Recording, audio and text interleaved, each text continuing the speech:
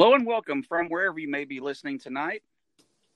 My name is Brad Heath. I'm going to be your host right here on Oklahoma Ghost Stories. Tonight, our special guest is going to be Tanya McCoy. She is the founder of the Oklahoma Paranormal Association here in Oklahoma, founded in 2010. Is that correct?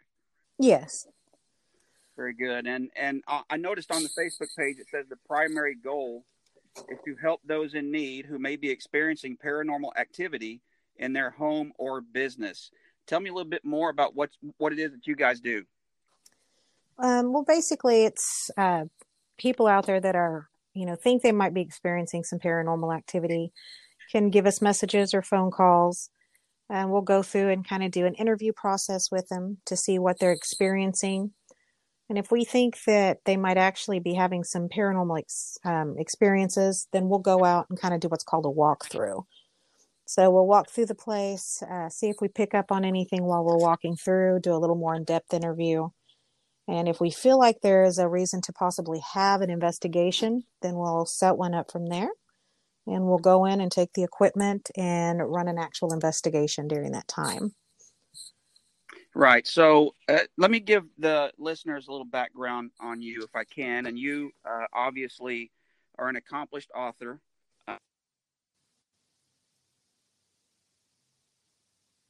Haunted Oklahoma City, Haunted El Reno, Haunted Guthrie. I see a theme here. Yeah. And you've got Haunted Shawnee coming out soon. And you do have some co-authors on those endeavors as well. But tell me about that series. Basically, it's a well-known series through Arcadia Publishing. And the Shawnee book actually came out this year. So it's already out. Book 5 is out. And it talks about the history of Oklahoma and those areas that we write about. And then it brings in the ghost stories that are associated with that. And then also folklore that might be around that area. So it touches base on a little bit of everything. And I think you've touched on what a lot of people would consider some hot spots. I know Guthrie is considered a hot spot, El Reno as well. When you were putting those together, did that become obvious as you were going through the process? Well, with Guthrie itself, we were already investigating in that area. We had quite a few buildings up there that we were going through and doing events with and having a lot of experiences ourselves. And then I held one of our yearly paranormal conferences up there and had Jeff come in and speak, which Jeff and I had talked before when he was writing one of his books for Norman and then the OU book. And he had interviewed me for some stuff. And we both got to talking and it was like, man, we need to write a book about Guthrie. And so we just ended up pairing up and kicking the book out. And it just kind of started that. That's Jeff Provine. Is that correct? Correct. Yeah. And Whitney Wilson is also someone who's helped you with the Canadian County book and El Reno, I believe. Is that right? Yes. Yeah. Whitney is actually my best friend. We have a business together and she's been on my team forever. She's kind of my right-hand person that I go to. And she also loves to write. And of course we're both from Mustang, which is here in Canadian County. So we both kind of was just like, hey, let's go ahead and write about this. And we had another paranormal conference in El Reno this time and had a lot of history and a lot of experiences. So it just kind of kicked off the next little group of books for us. Well, let's talk about how you got started in this, because I'm always fascinated to learn why or the reasons surrounding someone decides to devote so much time and energy to this study of the paranormal. Okay. Well, I myself have just had a lot of experiences throughout my life, things that I didn't ever really quite have answers for, which kind of got me interested in it.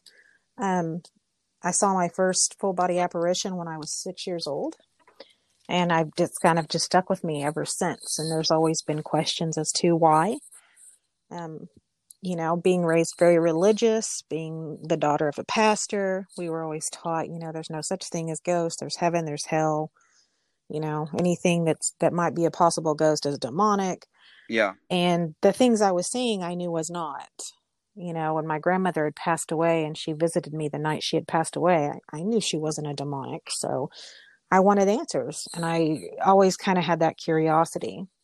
And when I got into my 20s, I started getting kind of more involved in it as far as researching. And then in my 30s, I happened to meet up with a group out of Yukon with the theater I was with, a troupe I was with, and a lot of us had that similar interest, and they were starting a team, and I got to join and kind of moved up the ranks there. And then I decided I needed to start my own just because I felt like there were certain areas I really wanted to go further into, and branched off, and that's what started OPA. Yeah. So 6 years old, that's a pretty impressionable young age. I mean, obviously, uh, if you're seeing someone that you're close to and that you love, that's obviously more comforting than seeing someone or something that you're not. When you were at that age and you got the visitation from your grandmother, was it comforting? Did you recognize her immediately? Actually, my grandmother didn't visit me till I was almost 12.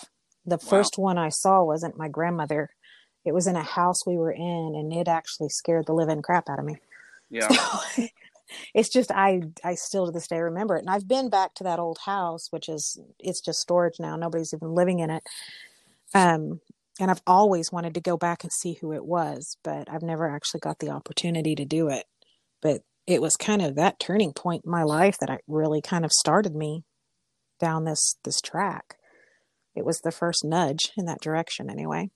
Right. Yeah, sure. Do you think that what we are seeing with the apparitions or spirits, they have multiple names. It seems like we're calling them something different all the time. But do you think what we're seeing is residual energy, or is it actually the spirit actually coming back, or being stuck on a plane? Well, we do have actually different words and different versions. And what you're describing, or what you were describing at first, is what we call a photographic haunting. So there's actually several different types of hauntings, and there's different levels. So you'll have your photographic haunting, which is the one that is just kind of a replay of history over and over. And basically, when I explain this in class and on my tours, what I tell people is our bodies have these individual little battery packs in each and every cell we have, which our body has trillions and trillions of cells. So we have trillions and trillions of these little batteries that, basically are ATP. It's our basic anatomy physiology stuff. Those batteries get pumped, so to speak, get stronger when we're going through like an emotional or a trauma or even a happy time. Our bodies just put off so much energy that it works kind of like a photograph, like an old one that would actually imprint on time. So when we're seeing these photographic hauntings, that is basically what it is. It's a photograph on time. And when you see those, they're not going to interact with you. It's going to be the same thing over and over again. So if you see Silver War soldiers, walking across the field over and over, but they're not interacting, that's more of a photographic. Right. Or, if every night you're sitting on the couch and you see a woman walk through your living room and she takes the same path, but she never acknowledges you, that's a photographic. But if you're sitting there one night and this woman turns and looks at you and now she's changed and acknowledged you, that makes her no longer a photographic. She's an intelligent haunting, which is your second type of haunting. So an intelligent haunting is an actual spirit. That would be someone that has passed away, but for whatever reason, they're there. Either it's their favorite place, or they're attached to something or someone, or perhaps it was traumatic and that's just kept them there. And some don't even realize they're dead. We've actually got EVPs where you can actually hear it say, "Am I dead?" Yeah. They don't know. Right. So that goes into your next type of haunting. That is your intelligent haunting. Now, the next haunting is a poltergeist haunting, which is what most people think of when they think of, scary movies or ghost as poltergeist, which a poltergeist is no more than what's called a noisy ghost. That's the German word for it, of course. And a poltergeist is something that can move an object. So you actually have two types of poltergeist activity. One is not a ghost at all. It's usually a teenager that's causing things to move by telekinesis. So when we're in our teenage years and we have so much energy going on, we're putting out just these waves and waves of energy, the ability to actually make things happen. We had one lady called, and her case was literally nothing more than her teenager who was going through emotional times making the garage door go up and down on its own. Wow. So the other kind of poltergeist is an active, intelligent spirit that can move things. So when people think of poltergeist, they think of something evil. But the best way I can really explain a poltergeist is it's an intelligent spirit that has learned how to manipulate energy through telekinesis. So I often give people the example of watching the movie Ghost when Patrick Swayze first dies. You know, at first his hands just keep going through things and he can't move anything, and he gets frustrated until he sees this ghost down in the subway that is kicking a can. And he is trying to figure out how to do it. And the other spirit is literally telling him, you're pushing the energy with your energy. Right. So anyone that knows anything about science or, quantum physics, energy cannot be created. It cannot be destroyed, but it can be transferred. So if our body's all this energy, where is it going?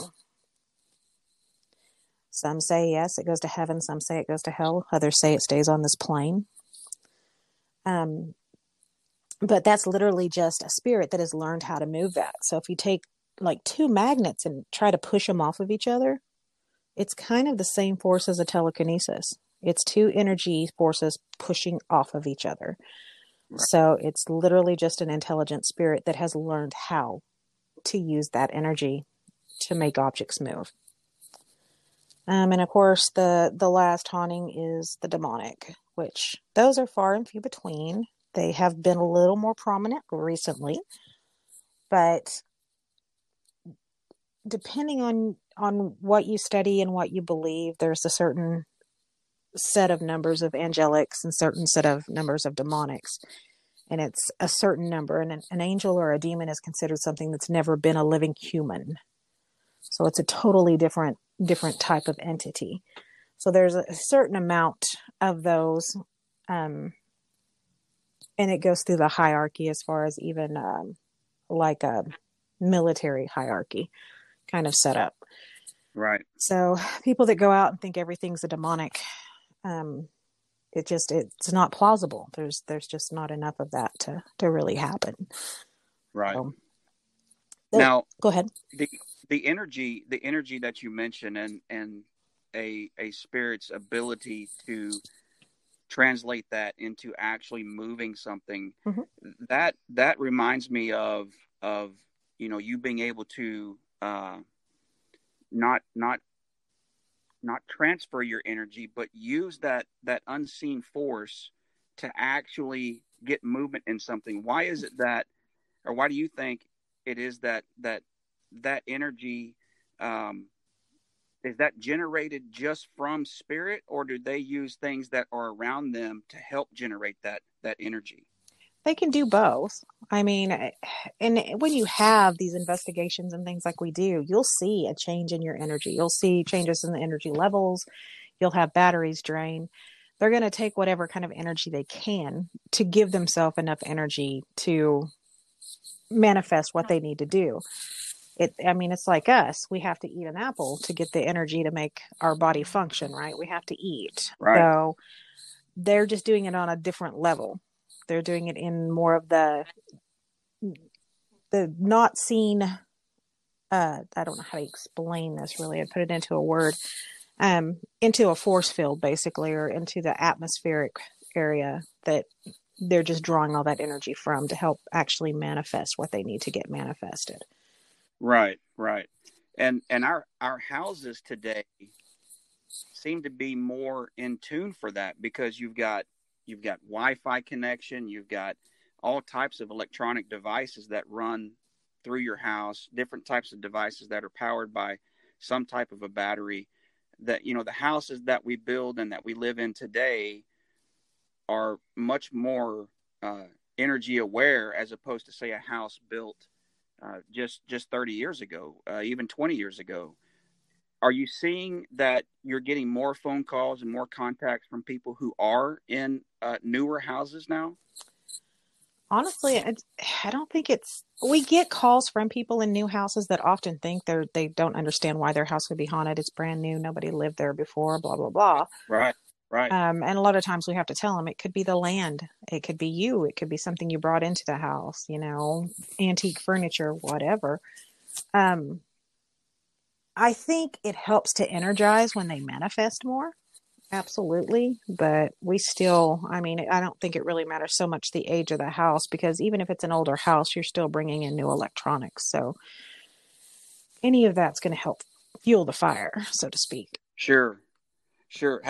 Have you discovered a strong connection to the fact that Oklahoma has been Native American land for so long that obviously, there's got to be some type of a connection to them? Are you or have you ever encountered that on an investigation? Oh, yeah, of course. I mean, you encounter that. And there's been a lot of bloodshed in this area. I mean, you talk about Gettysburg and everything and how all of that has so much history and blood seeped into the land. But honestly, we have that right here in Oklahoma.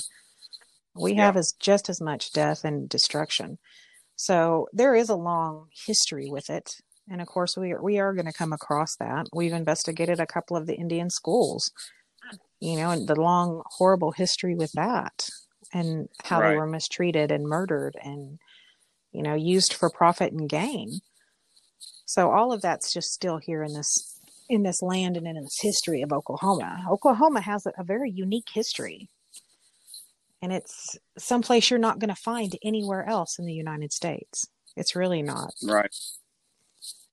Has there been an investigation that you were on that still kind of sticks out in your mind as one of that made you uncomfortable, or it was just so memorable that when you look back over, the last 10 years or more, is there one that stands out like that for you?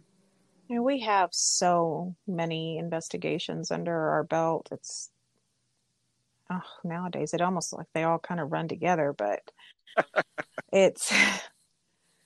we definitely had some good ones. Overholser was probably one of the bigger ones that we had probably one of the worst negative things ever happen. And it wasn't that the Overholser itself was the issue. It was actually someone that was in the group. So, and not our group, it was guest that had an attachment, and it just caused some very negative ramifications in the investigation to where people were getting literally sick, and just some bad mojo, so to speak, after that. But that one was probably one of the worst. And of course we had John Zaffis with us that night, the haunted collector from the Travel Channel. Luckily, he was there because he is a renowned demonologist. Right.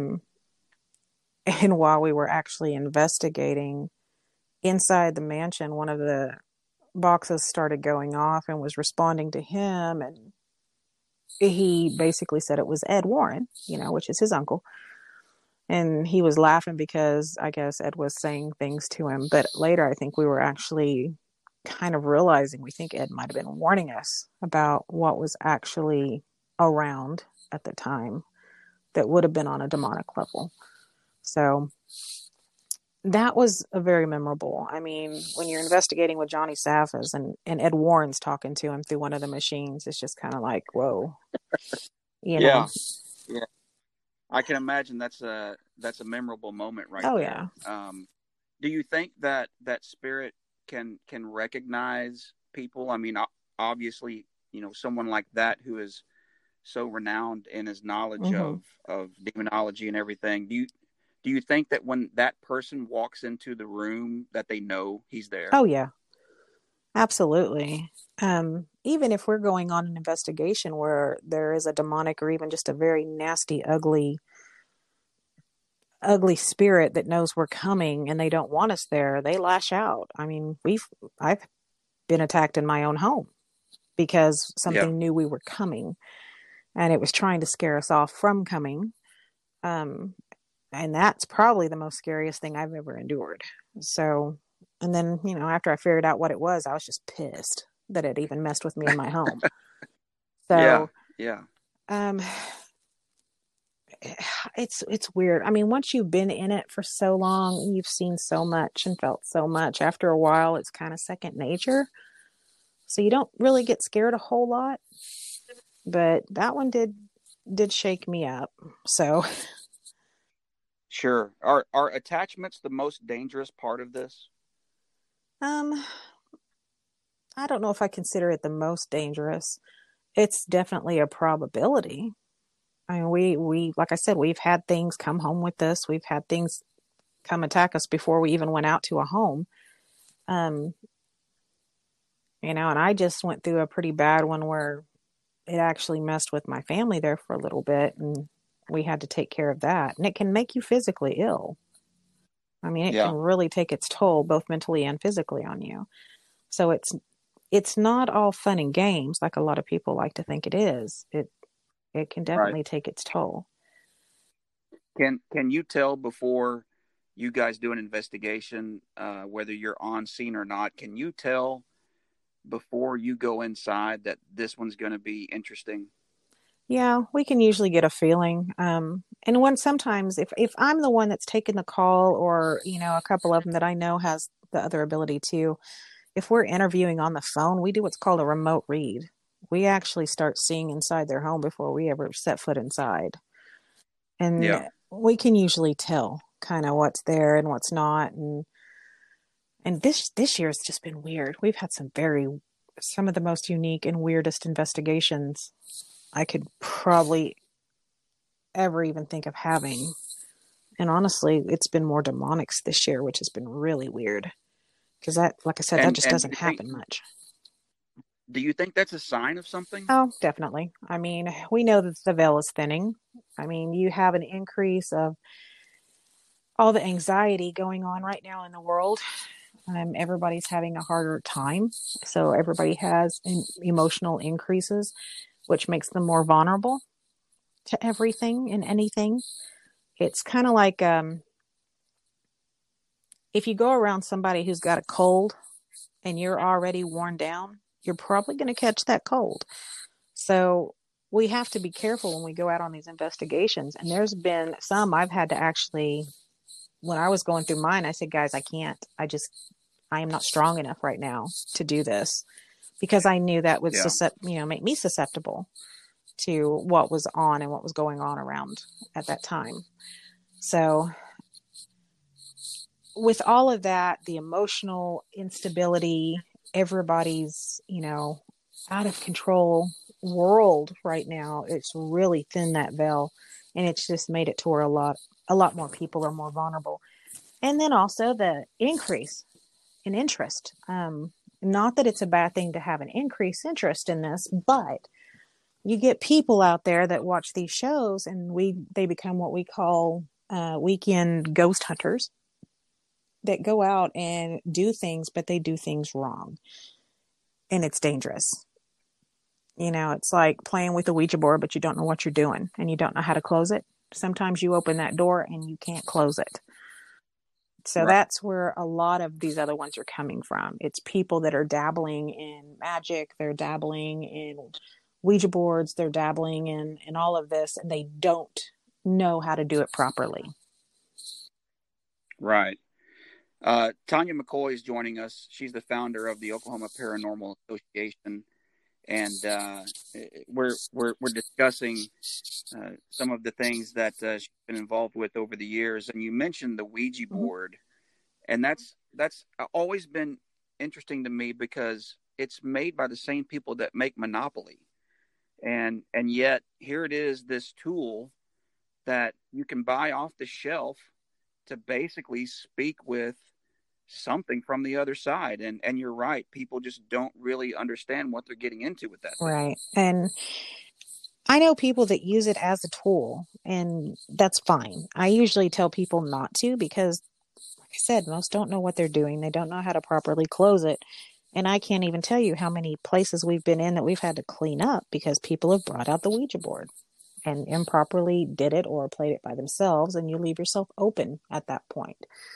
Um, it can just be dangerous. And the board itself, yeah, everybody downplays it because it's made by Procter and Gamble. But if you look up some of the history of Procter and Gamble, you'll find some very interesting tidbits. And if you look up the history of the Ouija board, you'll find some interesting tidbits. Now, these type of devices have been used for centuries. It was put more into a board game in the late 1800s. But the gentleman who, quote unquote, used the idea to make this board ended up dying very mysteriously. He actually ended up falling off the roof of his building. And a lot of death is surrounding that board and its actual creation.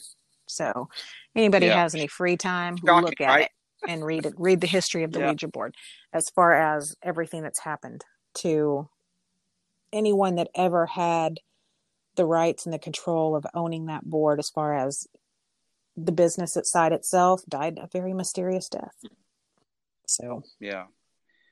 Well, are the demonic spirits, the demonic possessions and things that happen, you said you've seen an increase or an uptick in the number of phone calls and the number of cases that you're seeing, and obviously we live in a very, very strange time right now. And you mentioned everyone's anxiety about the uncertainty and the unrest and all the stuff that's going on around us. Do you think that they have the power to actually influence things outside of the plane that they're on? Can they actually influence things that are going on around us? absolutely. I feel like they can. I mean, they're going to cause any mischief they possibly can. That's kind of how they get their kicks. But um, it's energy. So a lot of it is energy. So crossing an energy plane isn't that hard. Yeah. Have you come across ghosts or spirits that are Oh yeah, playful? yeah. We've had them that's played games, or even some that have tossed little things at us, or um,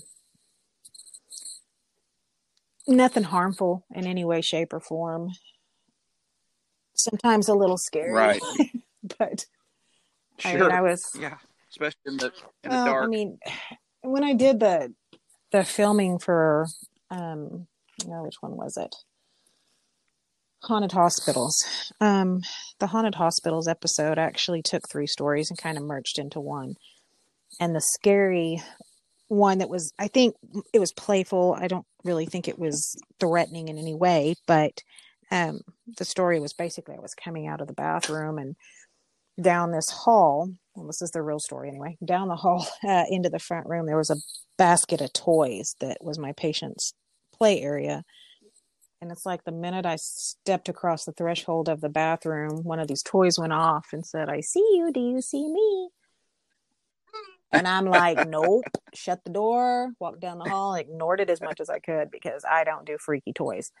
Um, Right. and yeah, it was just getting my attention. It never harmed me or threatened me in any way, but man, it was freaky to hear that thing go off, especially with the fact that we went through all of those toys the next morning and not one of them made that comment.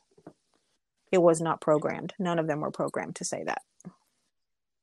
And see, I would think that your reaction to that is as natural as can be. I mean, I don't know, anyone who would embrace that immediately. Just having that happen right in front of you, obviously, would be enough to freak even a veteran, in this line of work like you are. It rattled Yeah, you it for a was minute. it was interesting. I mean, I wasn't really that one I wasn't too scared on. I was just like, I am not going down that dark hall by myself to investigate that right now. Just not gonna do it, you know. Yeah. So I just went and sat back with my patient again and told my patient's mom the Right. next Right. day, and we went through all the toys and nothing.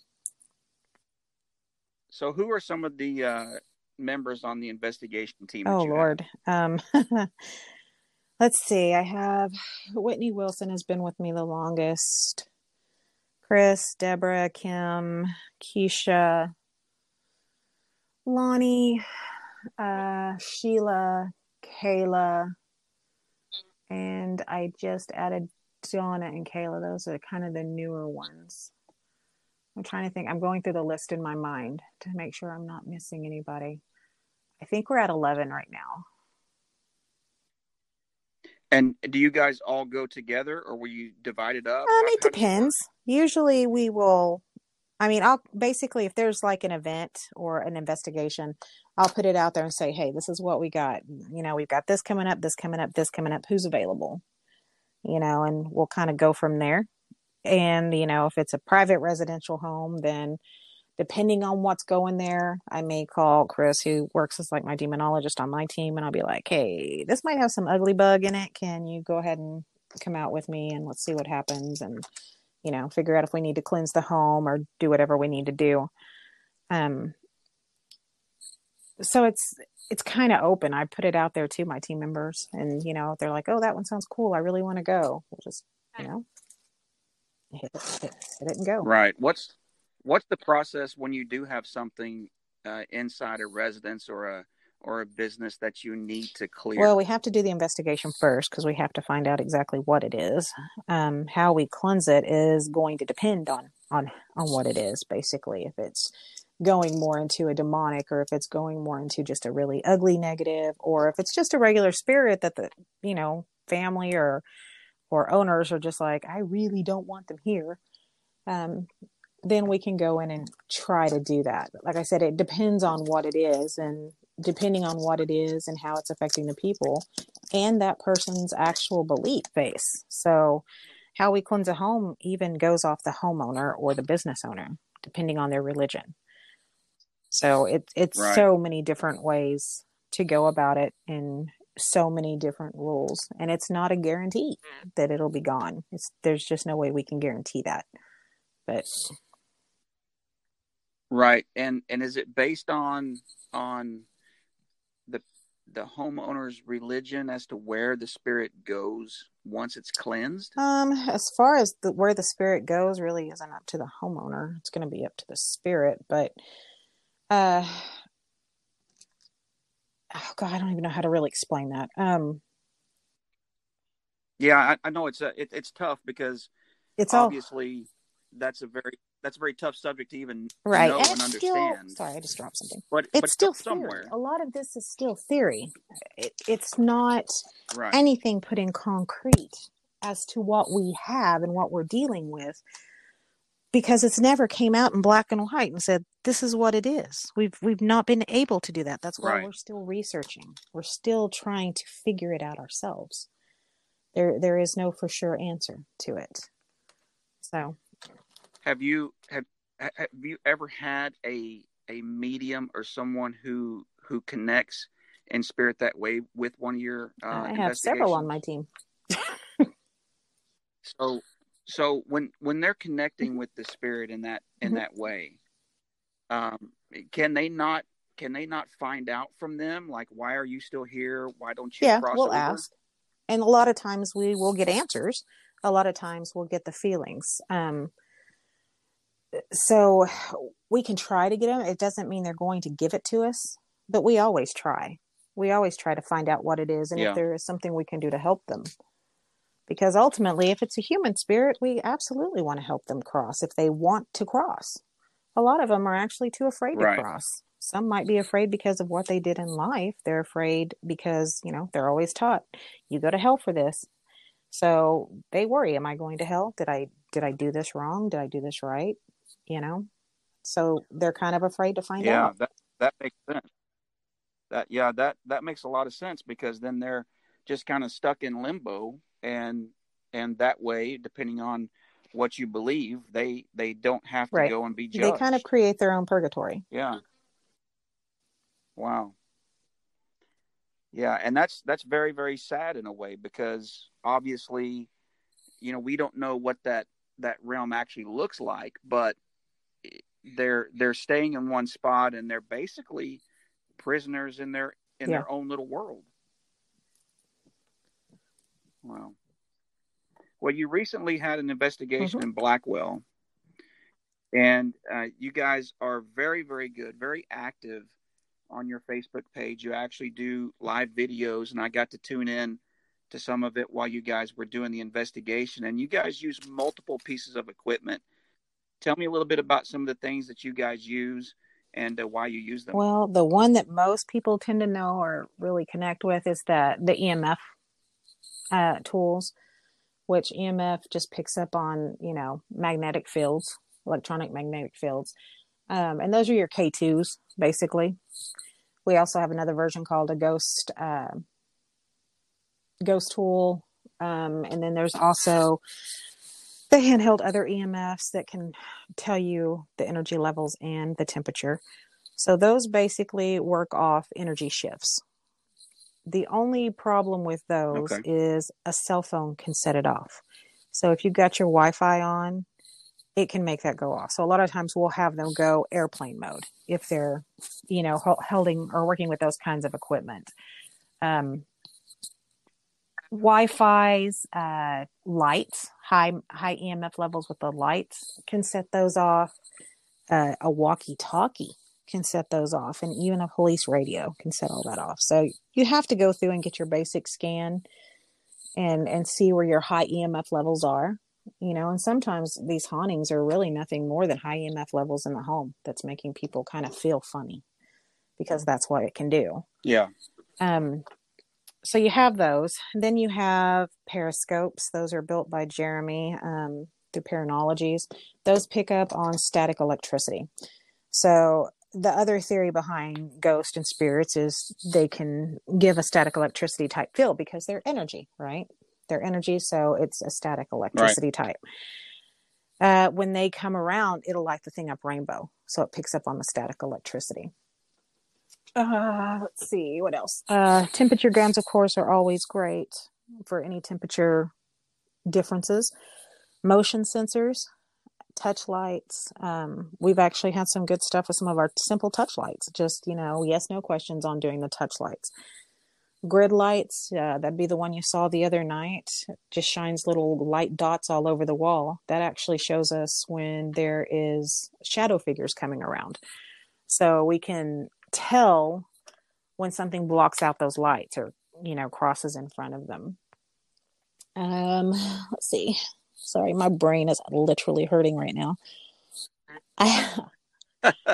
Well, you guys use EVPs. Yeah. We ran recorders for the EVPs, which is the electronic voice phenomenons, and that's getting the different classifications for the EVPs.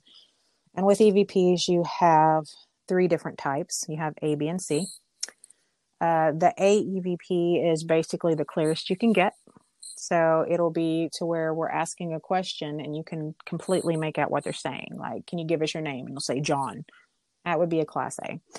A class B would be, what are you doing here? Can you tell us why you're here? And it might be, I live, and you can pick up 1 or 2 words, but not all of it. So you have to kind of figure it out. Right. And then the Class C EVP is basically exactly what it is. It's a Class C. You can't make it out, but you can tell something's trying to talk. So you might be asking questions and you can just hear that noise, like they're answering you, but you cannot make out what they're saying. So that's the Class C's. Right. And I, to this day, remember the first time I got my Class A EVP. I about jumped off my couch, went running across the street to tell my friend who was with me. And it was just like the most exciting thing in the world for me at that point, being newbies and all of that. And when you hear that total disembodied voice and that it was nobody there with you kind of thing, it's just mind boggling. Well, what's the best one you've ever captured? We've caught several. The first one that I ever caught, though, I was with someone and I had made the comment. I had put this recorder down in a walk-in closet that was having some activity. And I put down the recorder and I'm like going, oh, should I take the recorder? And you audibly hear a voice of a guy say, just leave it. And it wasn't the person who was with me. They didn't say that at all. It was just random. And it was totally just mind-boggling how clear it was. We've gotten a few other, I've gotten one where we were in the museum here in Mustang, and we were starting the audio, and we just try to start it without even before we start the investigation. We just turn it on sometimes. And I'm sitting there talking away, and we're talking and chatting to each other back and forth. And plain as day, you hear this little voice go, "Ghost!" Just plain as day. And it's a child of all things. We had no children with us. It was a female child's voice, and nobody acknowledged because nobody heard it. It just came perfectly across like it was a playful type thing. And I was just like, wow, okay. Do you catch Oh, most yeah. of these after the fact? Like you get to Yes, go it's back and listen hours to and the hours audio? and hours of listening to audio.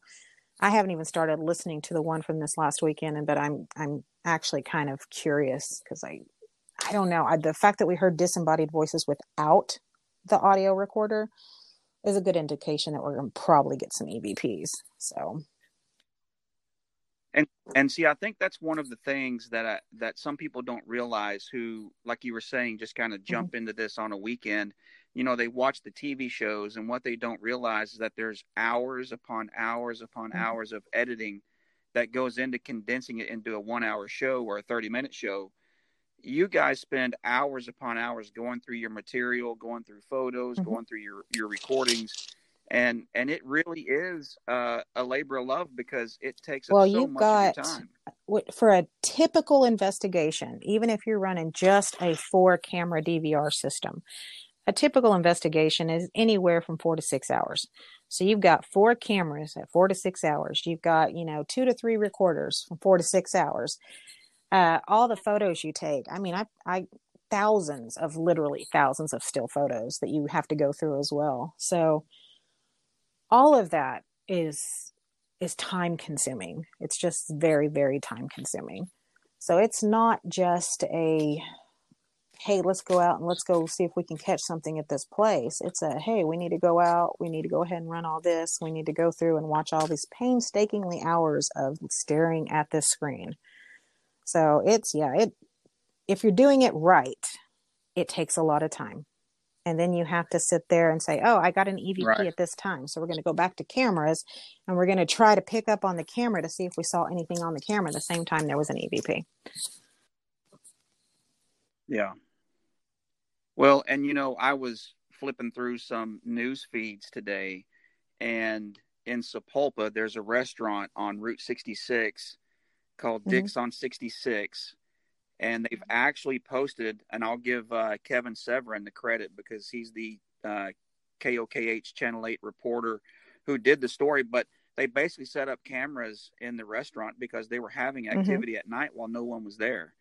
And they caught lights turning off and on. They caught things moving, orbs, voices on a voice recorder. In fact, they caught a growl, and they caught some voices. Mm-hmm. One said Ethel. One said Duke was here, and one said we're dead.